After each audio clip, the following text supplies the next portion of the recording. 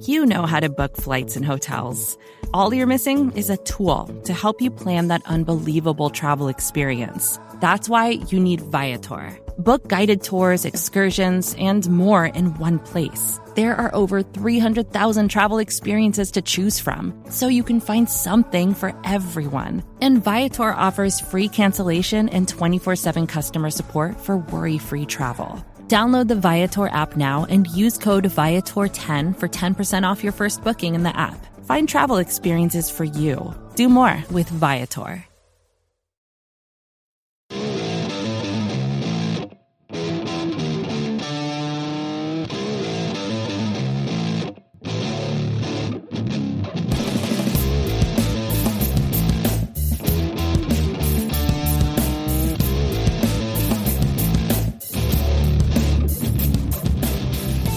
What's up, everybody, and welcome to episode 252 of the Talking Chop podcast. I am your host, Brad Rowland. It is Saturday evening for me, Saturday afternoon for my co-host this week.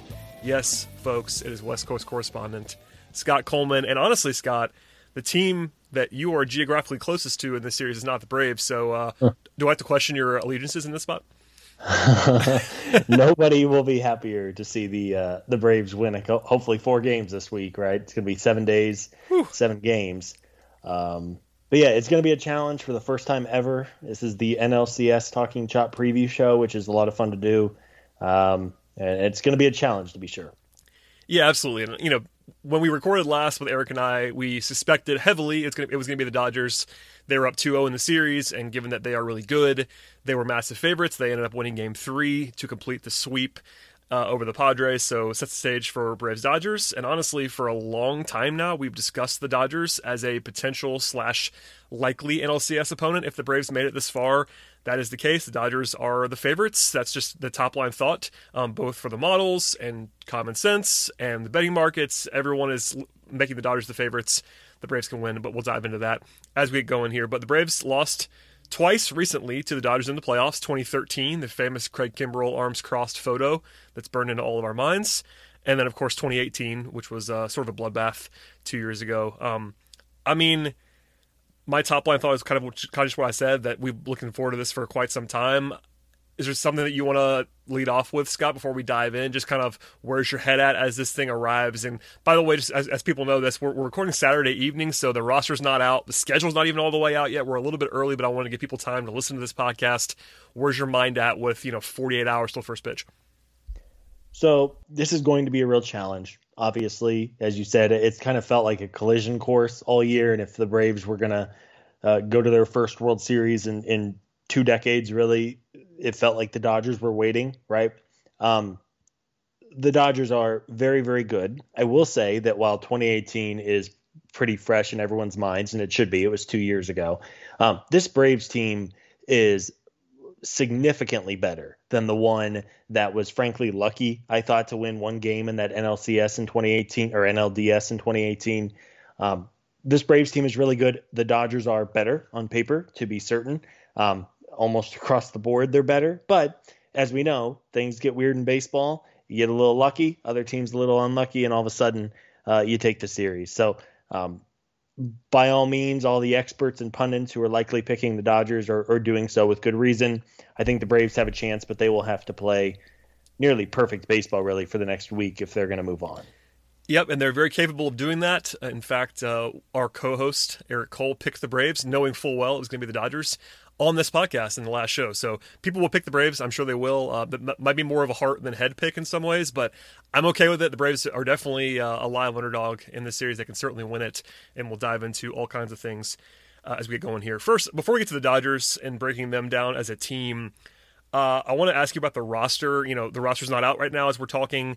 I'm expecting very little change, if any change, from the NLDS roster, in which it was geared toward that 5-game and 5-day setup. This time it's 7 games and 7 days, but they had the extra arms with Inoa and Wilson on the NLDS roster. They went with a shorter bench with good reason, with the DH in place. Honestly, I'm not sure I would change anything about the NLDS roster. You can certainly litigate the Culberson thing again, but just knowing what we know now, I would personally probably leave it alone. Do you have any thoughts on what might be coming or what you would change, if anything? I don't think so. If there was an obvious way to attack the Dodgers, say if they were really, really good against, say, right-handed pitching and horrible against left-handed pitching, maybe you add another lefty or two to the bullpen mix. But really, I don't really see any reason to make any changes. These guys who have been on the roster the last two rounds are a little more fresh, even if they're not seeing a ton of game action, and really very few of them have, other than the core, maybe 20 guys or so who have appeared heavily in the game so far. I don't think we'll see much change. Maybe, as you said, if they want to flip out a reliever or two just for matchups or whatever they feel. But ultimately, I think it's going to be the same group.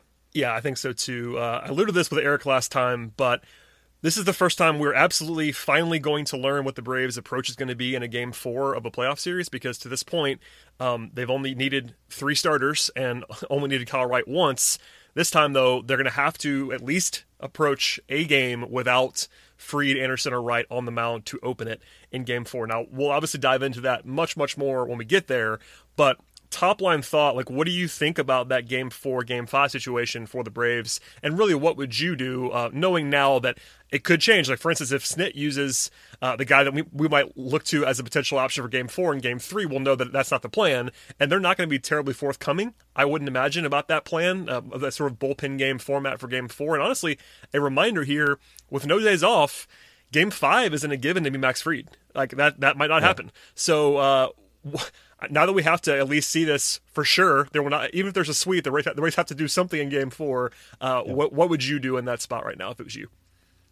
So a couple ways to kind of attack this. I think the first one is this. Obviously, we do not know how games 1, 2, and 3 are going to go, right? So we can have an idea of how it's going to go. It's all a guess and then right if now. all of a sudden, right, if Kyle Wright only goes 3 innings, then I'm guessing the starter for Game 4 will be different than if Kyle Wright goes 7 innings, right? Ultimately, if I had to guess, if I had to pick someone, I would guess it's like Tyler Matzik might be the opener on Game 4. I think you go with a better reliever. I don't think you have to go to somebody like Josh Tomlin or Bryce Wilson in an opener scenario there. I think you roll with a significantly better arm, even if you know you're only going to get 1 or 2 innings out of Matzik. He has some history of starting. Shane Green is also somebody who has thrown multiple innings before. Maybe they go to him. I would be in preference of going to, frankly, maybe even those 2 guys, innings 1, 2, and 3, and seeing where you're at, right? If you're down, if they don't have a good start and you're down 4-0, maybe you do try to save the bullpen a little bit and go to like Tomlin to eat a couple innings. But if you find yourself up 3-0, then I would do whatever I humanly could to keep the good relievers out there. And then Game 5, even more so than Game 4, I think you just have to see where you're at. If you're doing okay, you want to go for the kill. Maybe you do have one of your better starters go on short rest. But again, ultimately, it's kind of the cop-out answer. And I know it's not sexy or a hot take, but you really do just kind of have to see how the first couple games go. We agree. I think it's way too early. I just feel like it's something that is different between the last series and this one, so I feel like we had to at least talk about it for a second, but I'm 100% with you. If the Braves are up 3-1 after 4 games, they may not go to Fried in Game 5. Yeah. If they're down 3-1, I would imagine they probably do go to Fried in Game 5. So it'll be interesting to see how that all goes, and we will, of course, talk about it in our post-game preview / recap podcast this week, but that was a top line thought. The other thing is that I wanted to ask you about the Braves before we move on to the Dodgers is that, 7 games in 7 days is something that's quite interesting. One thing that I wanted to bring up, the bullpen is the big thing to litigate, like who's available, who's not on a daily basis. We'll talk about that all the way through. But Travis d'Arnaud has been incredible for the Braves all season long, and especially in the last series. But are you really going to ask him to catch 7 consecutive playoff games on 7 consecutive days? That's a question that I have. And if they don't do that, with his bat the way it has been, I can't imagine they're going to want him out of the lineup. So is this finally the time when they go to Marcell Ozuna in the outfield? It hasn't come up yet because, mercifully, the NLDS was a short series. It was only 3 days in a row. Then they had more time off. But this time around, there's no avoiding it. You're hoping, obviously, that maybe you win in less than 7 games, but you have to plan for 7 games in 7 days, and that probably means, at least in my mind, you can't ask a guy to catch 60+ innings in 7 days. I could be wrong about that, but that would be new territory for this team in the recent past. So, A, is that reasonable, and B, what do you do if d'Arnaud doesn't catch every single night? So I think with the Dodgers rotation, we're going to talk about them a little more, but they are likely to throw a righty game one, Walker Buehler. And you, of course, are going to have d'Arnaud catching game one. Yep. But they are going to go to lefties at least twice. It's believed that obviously Kershaw and then Julio Urias is expected to make probably the start in game three. So with that said, I guess what I'm getting at is I agree with you. I would not have d'Arnaud catch 7 days in a row. They are in a dome, so it's not like he's catching in, 100-degree humid Atlanta afternoon. But I think just realistically, you want to keep him as fresh as possible. So I think the way I would attack it is whatever game, I would assume probably game 3 against Urias, I would effectively sit Markakis against the lefty. I would have Duvall probably in right field. I would put Marcell Ozuna in left and pray that they don't hit. I mean, inevitably, whatever game Ozuna's in the field, they're going to hit like 20 line drives at him, right? Yep, you know exactly. how that goes. Without doubt. And he's going to have to throw 3 runners out at home plate. But I think that's probably where I would look to get a break for d'Arnaud. I would have him DH. You cannot take his bat out of the lineup the way he's hitting. I guess you could play the opposite game. If in game 4 they're going to see a righty out of the Dodgers bullpen, you could sit Duvall, keep Markakis in there, and then DH d'Arnaud. But ultimately, I think that first strategy is how I would attack it.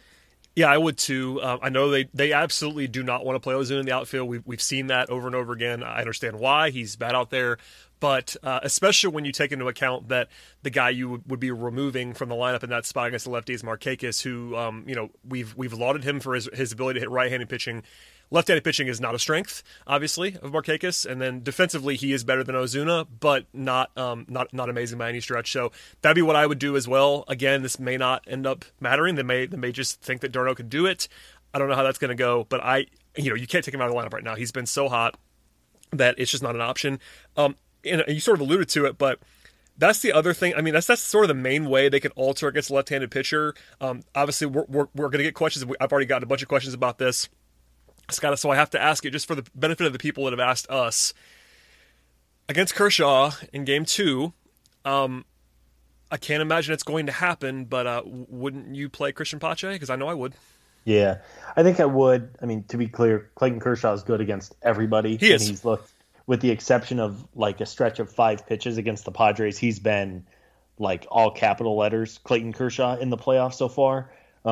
But I think to give yourself the best chance and the defensive improvement, I think I would play Pache and sit Markakis, but we do know there's a very real element to Brian Snitker and his loyalty to Markakis. And again, I mean, defensively, yes, there's a marked improvement. Pache's really has not seen live pitching. That's honestly that's something that's a huge part of this. And this is Yes. this is why this is part of the reason, I should say, not the whole reason. This is part of the reason why we've been so frustrated about the way they've handled Pache, is because now that they have not let him hit for weeks and weeks and weeks and play, now it's kind of impossible in some ways to go to him as a starting player in Game 2. Even if it makes sense on paper, they are clearly, somebody in the organization, whether it's Snit or the front office or both, is skeptical of his bat enough right now that they don't value it enough to play him. And because of that, that's why I kind of teed it up the way that I did. I can't imagine they're going to do it. I would be shocked by it. And just given the way that they have not been willing to play him to this point at all, even in the regular season, I can't imagine. I think it's more likely, honestly, that they would go to the d'Arnaud DH Ozuna left field combination than it is that they would start Pache. That's kind of how I would see this against left-handed pitching, because this is the first time they'll see a left-handed starter, so they might change something, but I think it's way more likely to be Ozuna in the field than it is Pache. I do too. And again, I think there's something to be said for a high-level playoff game. We know who Nick Markakis is, but he is also a veteran of 12 years. And I think there's something to be said for knowing that he may not be sexy out there, but you at least kind of know what you're going to get. For sure. Pache is immensely more talented at this point in stage of their careers, but I think there's something to be said for if he was getting regular playing time in September, I think it's a different conversation. But as we've kind of talked about it, I would be surprised. I guess it's not impossible. And I think they would go to Ozuna in left and just have Acuna play a couple steps over and just pray that it's not a barrage of fly balls to left field, which it will be 100% guaranteed if Ozuna sees the field. It will be the game where he's exposed a million times. It's just the rule of baseball. But yeah, I think you go with that before you see Pache out there. And I am glad you brought up the fact that Marquez is a veteran, because we are, I would say, skeptical of him against, I always when compared to some elements of the fan base, but there is something to be said for a guy who is a veteran, who's been there and knows how to approach stuff. He's also faced Kershaw a ton in his career. Yeah. He's a vet. I mean, obviously, the numbers are not good for Marquez against left-handed pitching. I also hope this is a massive reverse jinx and he goes 3 for 4 in game 2. That'd be great. I would be on board with that. I will take all the tweets that we get about it if he just turns it into 3 hits, which is inevitable. But I think that we sort of explained that everywhere we can. I wish they had played Pache enough to maybe trust him here, but that's just not going to happen. And I will be stunned if it, I'm happy to be wrong if they decide to, bat Pache ninth and play him in right for the defense or play him in center for the defense, however you want to do that. But I'll be surprised, and so will you on that one. Okay, let's go to a quick break real quickly, and then we'll go to some Dodgers talk to set the stage for what's going to be a pretty interesting series. So hold on tight. Vacations can be tricky. You already know how to book flights and hotels, but now the only thing you're missing is, the actual travel experience. Because is it really a vacation if you're just sitting around like you would at home? You need a tool to get the most out of your time away. That's where Viator steps in. You can book guided tours, activities, excursions, and more in one place to make your trip truly unforgettable. Viator has over 300,000 travel experiences to choose from. Everything from simple tours to extreme adventures and all the niche, interesting stuff in between. So you can plan something that everyone you're traveling with will enjoy. Real traveler reviews give the inside scoop from people who already been on the experiences you're considering, so you can plan with confidence. Free cancellation helps you plan for the unexpected. And 24/7 customer support means you can travel worry-free. Download the Viator app now and use code Viator10 for 10% off your first booking in the app. Find travel experiences for you. Do more with Viator. Support for this show comes from Sylvan Learning. As a parent, you want your child to have every opportunity. But giving them the tools they need to tackle every challenge, that takes a team. Now more than ever, educational support tailored exactly to what your child needs can make all the difference. That's why parents have trusted Sylvan Learning for 45 years as the ultimate teammate in their child's educational journey, instilling in them a love for learning and a passion for reaching the next level. And Sylvan's Insight Assessment can identify gaps in learning and areas that could be of concern for your child. It's a 360-degree view into your child's learning that you can't find anywhere else, and helps ensure that your child didn't miss something in school that might put them at a disadvantage in the future. And right now, it's the best price of the year at $29. Go to sylvan29.com to learn more and get your child's assessment for only $29. That's SYLVAN 29.com. All right, Scott, let's talk about the Dodgers. We're going to do a little bit more in-depth preview of the Dodgers roster than we did the last couple series. We definitely did some of this stuff with the Reds and the Marlins, but this is a different animal with 7 games, bigger stage, all that, and the Dodgers are pretty scary good. We know that. We've said it a lot, but it's worth saying now at the top of this segment. Offensively, the Braves can stack up to the Dodgers. These are the two best offenses in the league this year, which is something that is important to say because the Braves are really good too, so it's not like it's a massive Dodgers advantage, but they are really, really good offensively. A couple broad numbers for you. They led the league in WRC Plus at 122 as a team. They also led the league in home runs and ISO. They set the MLB record this season. Yes, the Major League Baseball record for home run percentage at 5.1%. Granted, that is a small sample size in terms of the season because it was a shorter season, but that's still, anytime you set a Major League Baseball record, it's notable, I would say. Yeah. The good thing is the Braves are pretty good at not allowing home runs, knock on wood. They were actually top 5 in the league in home run rate allowed this year. That's a good thing. But they were also second in WOBA to the Braves, which is nice. They were tied with the Braves in slugging percentage, and they didn't strike out a lot either. So I say all that. The Dodgers are basically just awesome across the board offensively. That's not breaking news, but what's your reaction to sort of seeing it all in one place and just realizing that they are kind of without a weakness offensively? They are very, very good. As good as the Braves were offensively, I think the Dodgers were hand in hand right there with them. They have Mookie Betts, who is, I think, probably, I think without much argument, a top 5 player in baseball. I think you could maybe even make an argument he's second or third. They have Cody Bellinger, who was not great this year. I mean, He had a 114 WRC plus, which is still pretty good. And again, it's very small sample, but you just worry because we know how instantly Cody Bellinger can change a game, right? Yep. Corey Seager finally had a full healthy year. He looked great. Justin Turner is one of those guys. I don't have the stats in front of me, but I don't think he's like ever made an out against the Braves. He just hits in big spots too. Like he's a playoff tested guy, a vet, and he just matches at the right time. I mean, some of that stuff is intangible, but he's a very good hitter, obviously. Yeah, I mean, he's in like the Trey Turner fan club because they they never make outs against the Braves, right? Will Smith, here we can hope for a Will Smith versus Will Smith matchup in the later innings. Eric Steven, who runs the Dodgers SB Nation site, is very, very in favor of this. He wants anything. He's going to do anything he can to make that happen. So Will Smith, a terrific young catcher. I mean, and they just go down the list. A.J. Pollock, Austin Barnes, Max Muncy, who's another guy who has given the Braves a ton of trouble over the years. He was not great this year, but he still scares you. So the name recognition is very, very good. I think while you could argue that the Braves' top of the order statistically was undeniably better, but I think the depth 1 through 9, there is not a single place where you can go in this lineup to get an out. And they are very good. As you said, they don't strike out. They work the count. They get starting pitchers out of the games early. And even if you do have a good bullpen like the Braves do, ultimately you're not going to want to rely on your bullpen to cover a whole bunch of innings regularly in a series where you don't have days off. So it will be a challenge. I think the Braves, to wrap up, the Braves have been fortunate to face 2 pretty bad lineups so far. The Reds and the Marlins were in the bottom 10 pretty much across the board statistically. This Dodgers lineup is stupid. So the pitching has been great for the Braves. I'm not taking that away, but this is like going from a JV lineup to a varsity lineup in a hurry.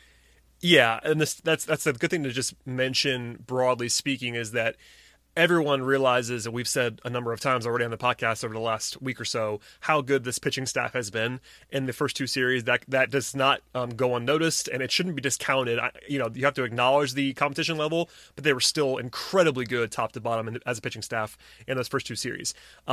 It will be a surprise to everyone if they're able to just completely shut down the Dodgers offense. I just can't imagine that happening over 7-game series. The Dodgers are going to score some runs. That's not. It's going to feel weird maybe after the first 2 series to have the opponent scoring, but the Dodgers are just too good to fully, shut down. You mentioned all the names, but the Dodgers are kind of known for their versatility. But this time around in the playoffs so far, again, it's a pretty small sample size given that they cruise just like the Braves did. But they've actually used a similar lineup in every game. It's Betts, it's Seager, Turner, Muncy, Will Smith, Bellinger, Pollock, and Chris Taylor have started every game so far, and they used Jock Peterson, another big name, as their DH against a right-handed pitcher, and they used Smith as a DH against lefties with Austin Barnes catching. So they've kind of used 10 guys so far. Not a huge split kind of stuff. They do have more depth than that if they need it, but they do have kind of their primary guys that they're going to use. And they're not huge splits guys. Like Bellinger is the one notable name that he is pretty average, mediocre against left-handed pitching, but everybody else is pretty platoon neutral. I mean, obviously some guys have little splits, but no one ghastly. So it's worth noting that the Dodgers are much better against right-handed pitching. They were tied with the Braves actually for first in WRC plus against righties. They were only 8th against lefties. That might not sound great, but they were still a 113 WRC plus against lefties, so they were still good.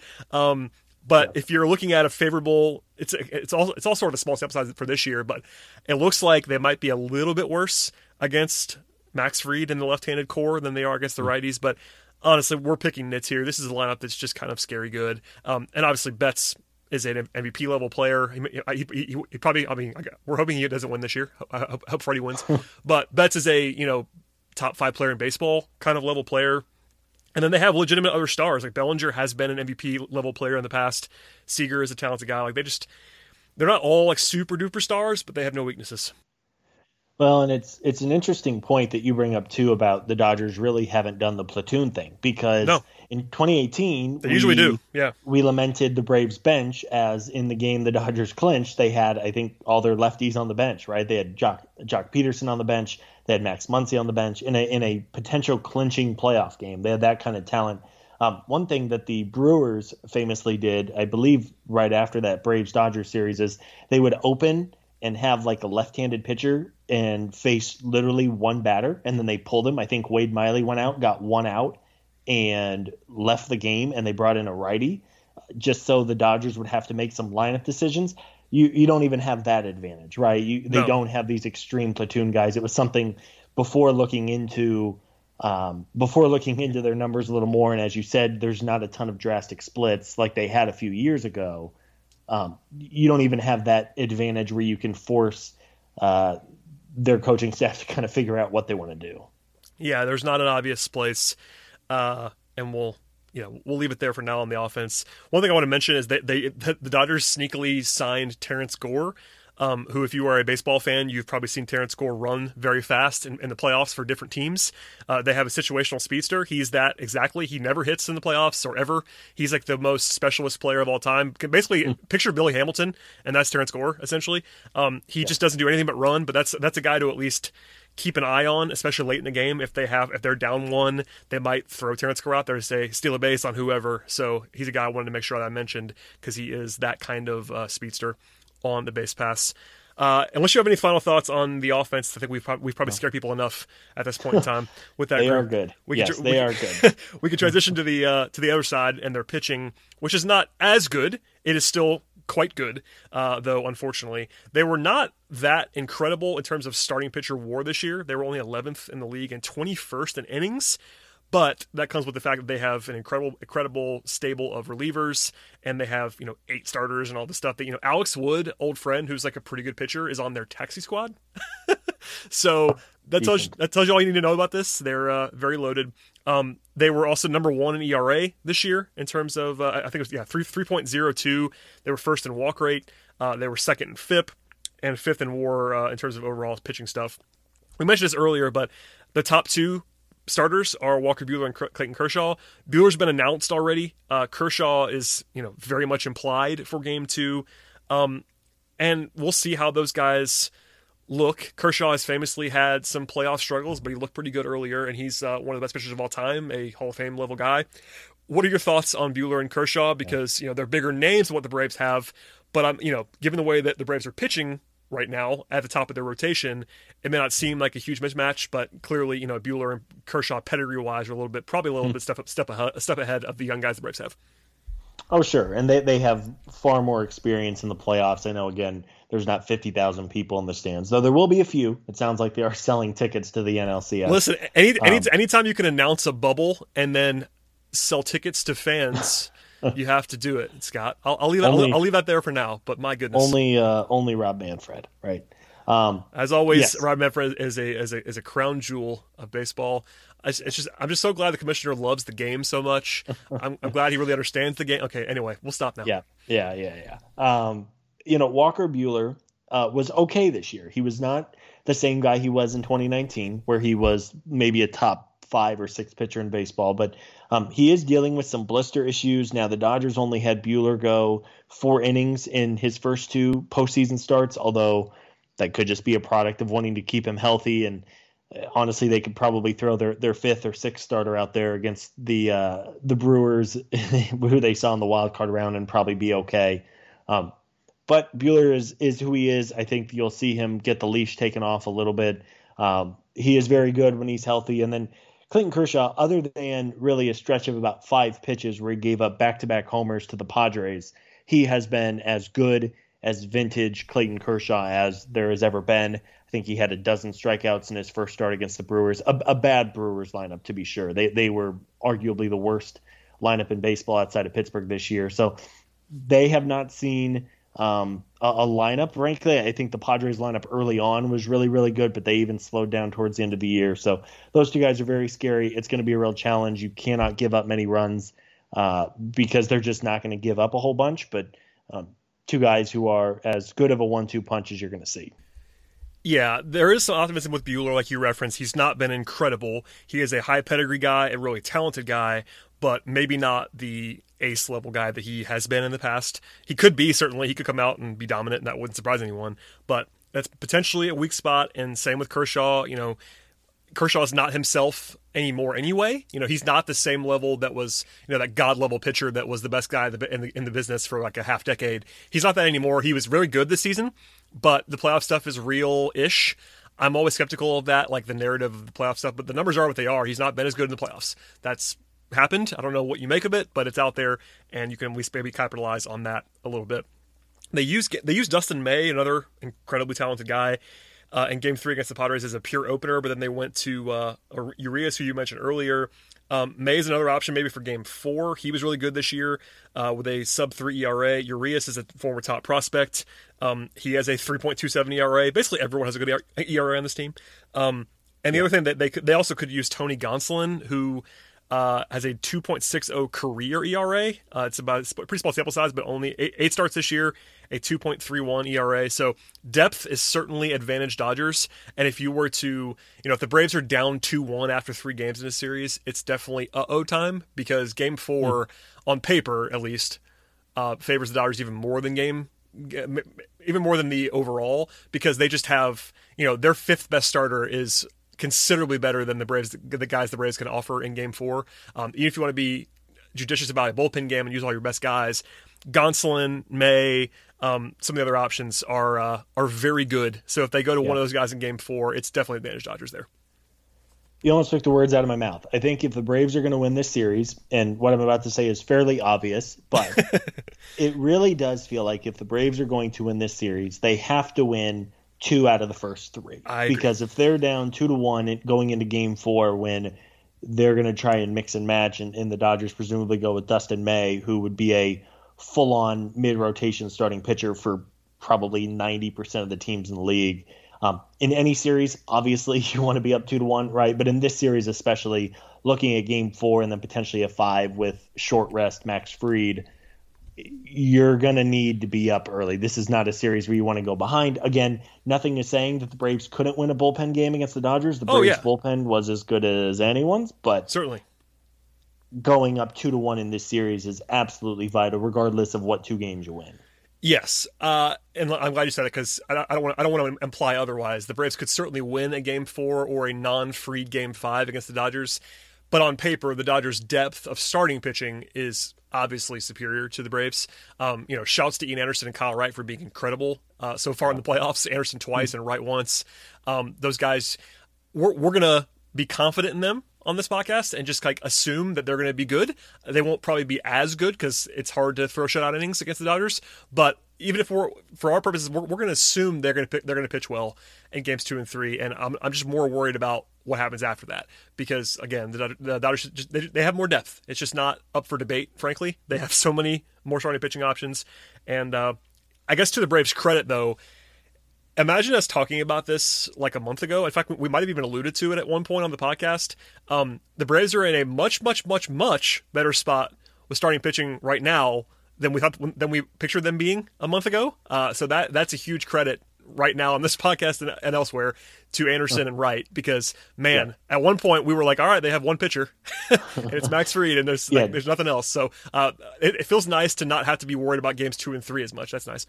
Yeah, I mean, there was legitimately a time where Josh Tomlin was probably the second best starting pitcher you felt. I think I said that on the podcast, and people got mad at me. And I was like, look at the numbers. He's not. It's not like a good thing. I'm just saying.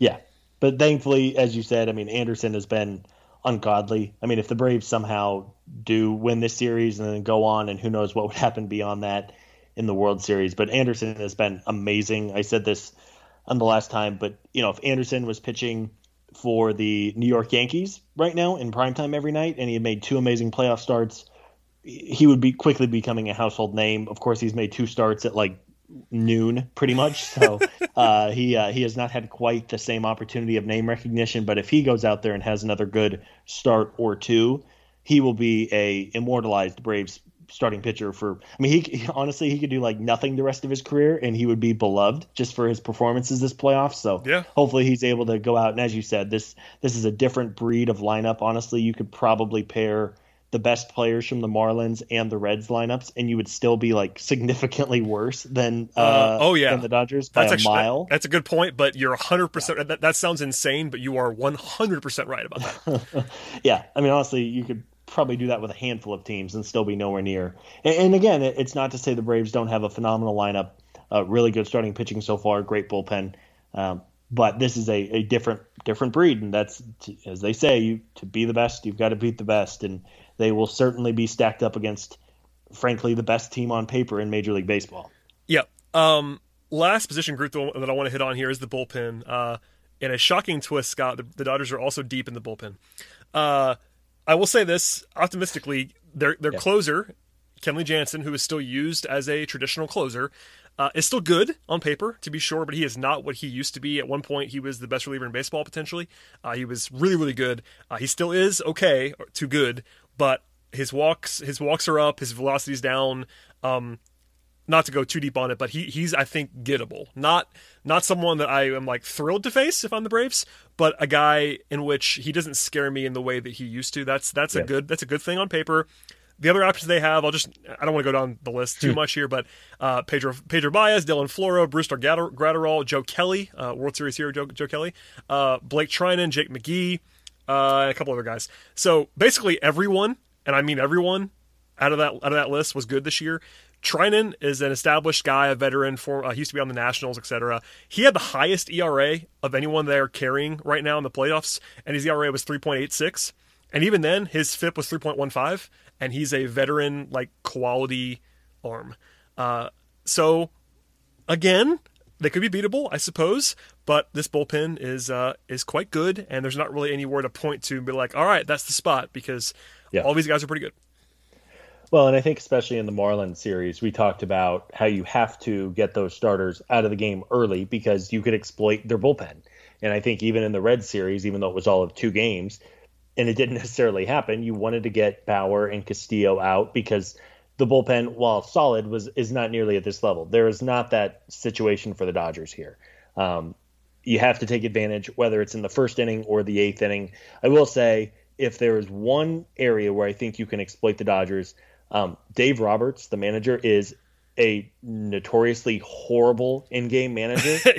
He's not good. Let's just say it's very weird, but the Braves do not have a tactical disadvantage at manager in this series. No, this is not Kevin Cash from the Rays. This is not Terry Francona from the Indians. Roberts is really bad with a game-by-game basis. Now, again, it doesn't. I like to think that if you have a good enough roster, it doesn't really matter who's managing them, right? Because you cover so much whenever you have an awesome roster like they do. But I think if there's one area where they can exploit, it's Roberts' bullpen management has been shaky, even in the playoffs so far. It has not been great.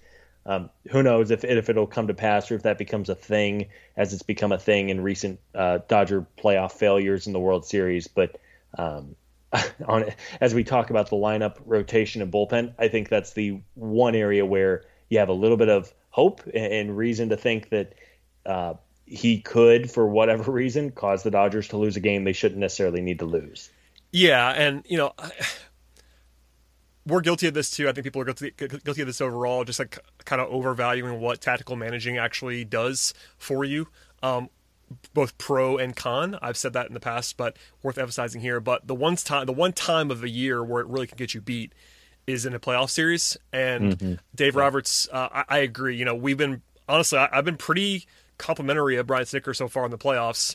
I think it's been fairly straight ahead stuff, and obviously it helps when you win every game. But I think he's done a good job so far. So that gives you some confidence going into the series compared to where I might have been a couple weeks ago. And like I said before, I think that he really is not, I'm not sure Snitker is like clearly better than Dave Roberts, but he's not worse. So that's not a disadvantage for you. And it's probably good that you pointed that out, Scott, because, it's little things like maybe Roberts falls in love with Kershaw and leaves him in for an inning too long or something like that. It won't be something like, the bad thing is there's no one that's terrible for him to go to in the bullpen because they're just so good. Good point. But you can leave a guy in too long. You can pinch hit in a weird spot, or just call a hit and run for no reason. There are things you can still do to mess your team up, even when your team is as good as the Dodgers are. So, that's a good spot to focus on because Roberts, at least to this point in his tenure with the Dodgers, has cost them some. Like you could say that they would have. It's, I don't know. People, I'm sure, will say that he like directly cost them a World Series. I wouldn't say that, but he certainly did not help them in their pursuit of their first World Series in a long time. So, a place to circle, to be sure. Any final thoughts on the Dodgers roster? We've done a good job, I think, scaring everyone about how good they are, but I'm kind of out of ammo. Unless you want to talk like deep dive about Joe Kelly, we could probably leave that alone for now. American hero Joe Kelly doing the Lord's work for his pouty face and throwing at the Astros. And speaking of which, here's hoping the Rays just dog walk the Astros next week as well. That's the other side of the bracket. If the Braves advance, they will see Tampa Bay or they will see Houston. Here's hoping it's Tampa Bay. Actually, here, okay. This is actually interesting, and we're going to spend very little time on this because I don't want to jinx anything. Knock on wood. If you're a Braves fan, I think you probably need to swallow it and root for the Astros because the Rays are better than the Astros.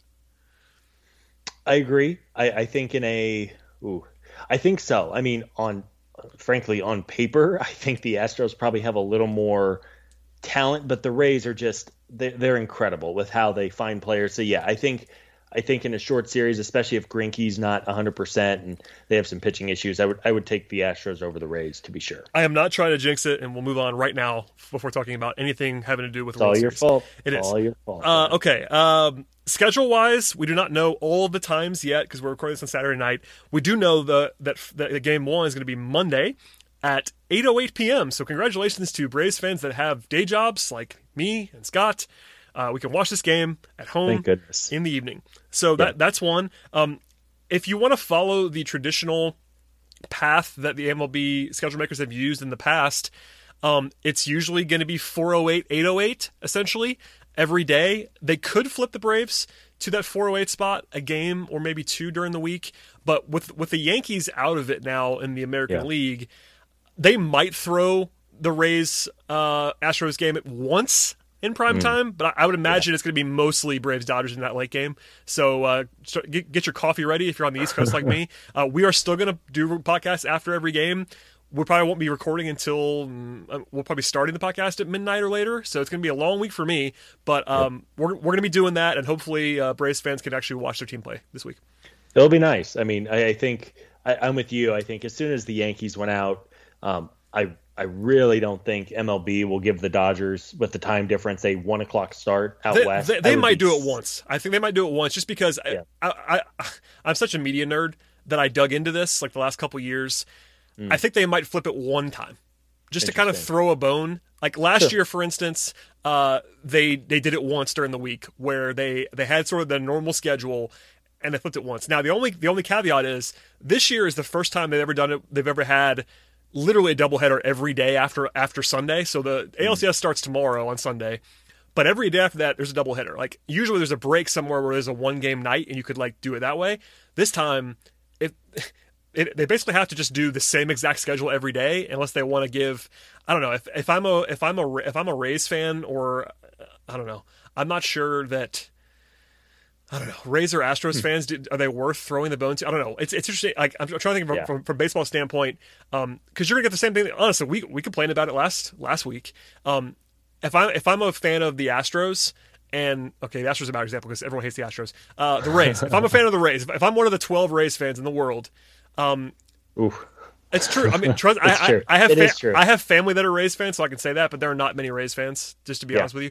No, for sure. But if I'm one of those people and every game's at 4 o'clock, that's not great. I mean, at least throw me one bone is what I would say about that. So it won't surprise me if it's just 8:08 every night for the Braves and the Dodgers, and it won't surprise me if there's one, maybe 2 games that are flipped. So we'll see, and maybe by the time we listen to this, we'll already know the schedule. It'll probably be out pretty soon, I'd imagine.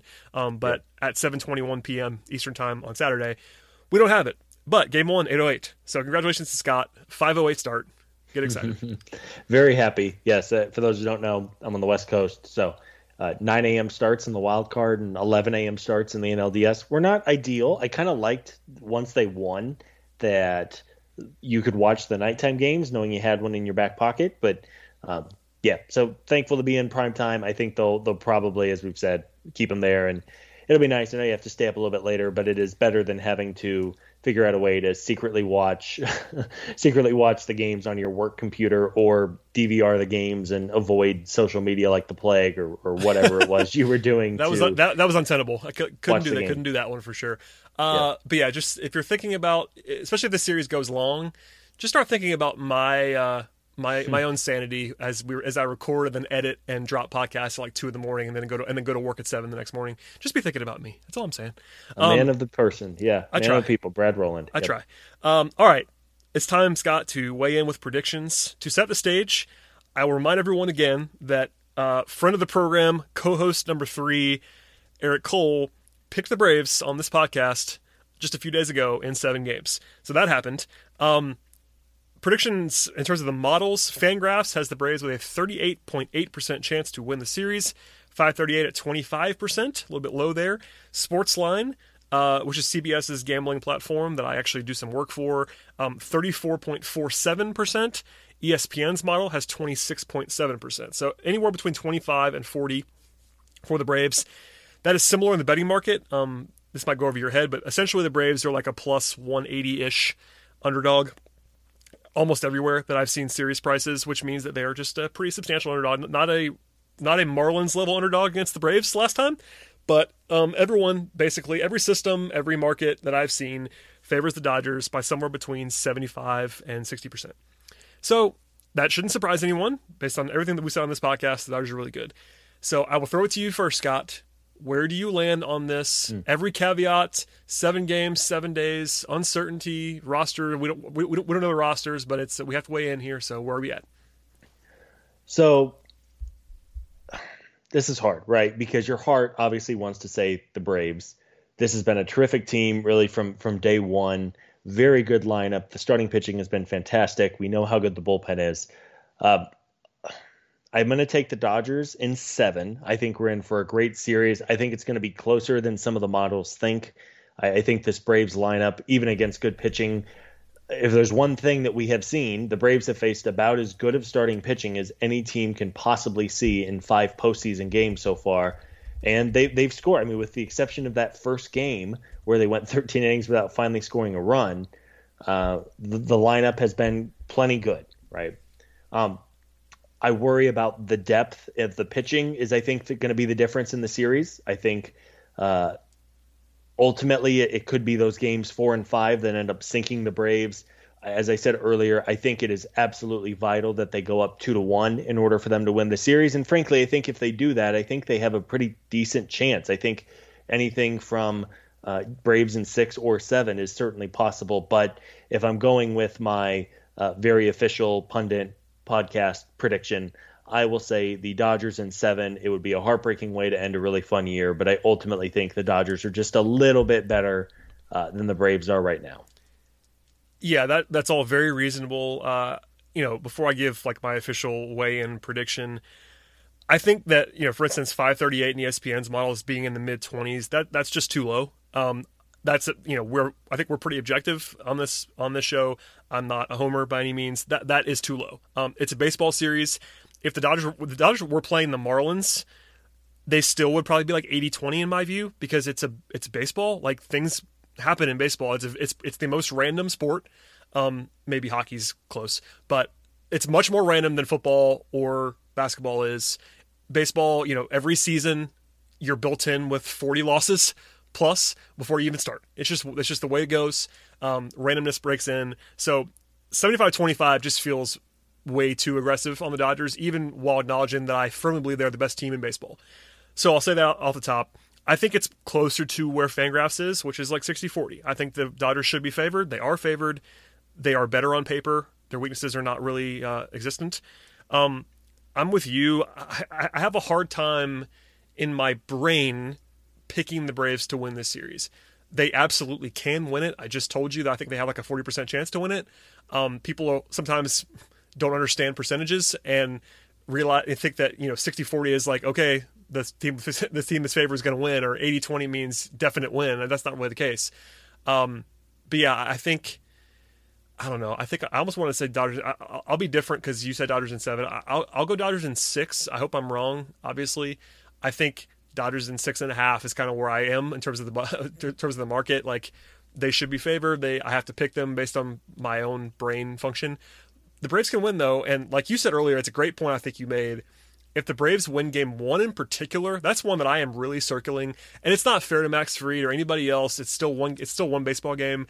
But if the Braves win Game 1, you'll see the models take that into account, and the Braves would be like a coin flip. They might even be favored to win the series after Game 1 if they win it. That's how big it is. I mean, it's 1 out of 7, and it's 14% of the series. If you win Game 1, things really turn. But if you lose Game 1, you will see in the market, you will see in the prediction models, the Braves go down to 20% or go down to 15%. That's the kind of swing that game can be, which we all understand that goes without saying, but it's just sometimes useful to hear about the numbers in your head. It might be a 30%, 35% swing in the odds as to who wins Game 1. So that's a really huge thing. On the bright side, that's Max Fried. Max Fried's been nails all year. I know he was not great in his last start, but he's been really, really good. I believe the Braves have not lost with him pitching all year long. Still, that was right. Definitely true at one point. I think it might still be true. I should have had that written down, so my apologies. But yeah, if you have a really, really, really important game, if you're the Braves, that's the guy you want pitching it. I know Anderson's been better so far in the playoffs, but I will take Fried 100%. So yeah, it's gonna be a big one. We'll definitely react as such after Game 1. I will be the first one to tell you if the Braves lose Game 1 that it's not over, and I'll be the first person to tell you if the Braves win Game 1 that it's not over. So long series, but Game 1's big. And to your point about the first 2 out of 3. Yeah, I think this is a spot where the Braves really need to be winning this series and not trying to come from behind against a team that like the Dodgers that has some edges built in.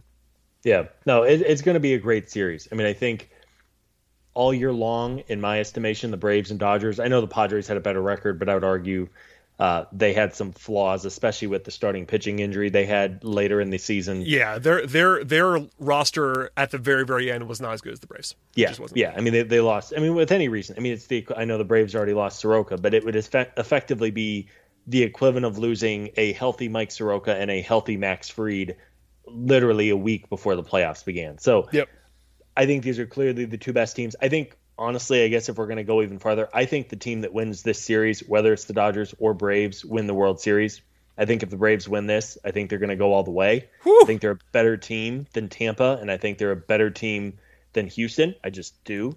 But the Dodgers are, without any doubt, the best team on paper in baseball. They frankly have been the best team on paper for years in baseball. They just haven't broken said it through. I mean, even in jest, I remember talking about this in like August, just kind of referencing the future and playoff odds. And, both of us and Eric too, we've all just kind of referenced the Dodgers as this like looming monster. And it's not to be negative. It's just the fact that if you truly sit back and observe baseball and look at the numbers and look at the rosters, they are just the best team in the league on paper. And it's got, fortunately, baseball's not played on paper, and they are certainly capable of losing. But by the way, this team has lost every year. They have not managed to win the World Series yet, despite being the best team almost the entire time. I mean, you could certainly argue like maybe Houston was better than them when they were really cooking and all that. But the Dodgers have been, if not the best team, one of the 2 best teams for 5+ years in a row, and they have not won the World Series yet. So there you go. Yeah, no, I mean, again, they could the Dodgers come in and just crush the Braves? Absolutely. And it would be deflating, but honestly, it would not be a crazy outcome, right? Because of how good they are. I also think the Braves can absolutely win this series, so it should be good. Take a deep breath, strap in. This is going to be this is why you're a fan, right? This is why you're a fan of a team. The Braves played great against the Reds and the Marlins, but this is a different level of opponent. I hope they win. I truly do. I would like to think that all of the bad juju the Braves have had in the playoffs, really the last 2 decades, is going to finally have a couple bounces go their way. They've had that so far, and hopefully they're able to dethrone the monster and then go to their first World Series here in a long time. That would be nice. And your scenario about the Dodgers blowing the Braves out in the series is certainly possible. I will say this on an optimistic note. The Braves are capable of winning this series in 5 games. They are capable of just beating up on the Dodgers. Yep. It's baseball. Baseball is random, and the Braves are really good. So if they come out and Anderson pitches like the way that he's been pitching, and so does Wright, and Fried has been great all year, if those guys come out and shove, and the offense wakes up, the Braves can make this a short series too. This is not one way. The Dodgers are favored, like we both said, but the Braves can come out and win it too in pretty dominant fashion. They are capable of doing that, and the way that you put that is great. This is why you're a fan of a team. It's a really, really fun time. We're going to be here the entire way. We've been here the entire way to this point. Like I said before, we're planning on recording every game after the game is over. No matter how late it is, even if they go to 14 innings, we'll still be here. At that point, it'll probably be me and Scott, because Eric has children and like a life and family that he has to attend to. But here I am by myself. So yeah, me and you, Scott. Might be some late nights, and Eric, I'm gonna have to beg Eric to like put the coffee pot on at some point in the series and hang out with us for a couple nights. But yeah, should be fun. Please subscribe to the podcast for sure. Scott, you have anything to plug? I know our website is definitely populated with a lot of content, but if you have anything coming, please share it. Yeah, continue to check out the site. Great stuff every day. We're gonna have full coverage, pregame, during the games, postgame. A lot of good content. And again, this is why this is fun, right? Even if you know it's going to be a tough series, this is the most fun you have as a fan, at least in my opinion. And it should be a great series. Shout out to everybody on the writing side who has done a great job. And yeah, look forward to some. My time, it's only going to be like 8 or 9 o'clock, Brad. So you're going to get me a little more awake. I'll make sure we'll get you a nice espresso or something like that before, and we'll breeze through. Hopefully, we have some Braves wins to talk about, and should have a lot of fun. Yeah, you're going to have to carry us. We joked in the past about when the Braves would go to like Colorado or San Diego, and Scott would have to handle the whole series because he was the only one awake at the end of the games, other than maybe me. This time we'll all be awake, but you will be the only one that's fresh at the end of games. There you go. Right, yes. So the fresh youngster. Which is we'll go to the bullpen and Scott for the fresh arm. All right, everybody, please subscribe to the podcast. It's been huge, so thank you so much for all the support and the kind words in the last couple of weeks. Let's all keep the good juju going, and tell a friend, tell an enemy. We'll see you next time.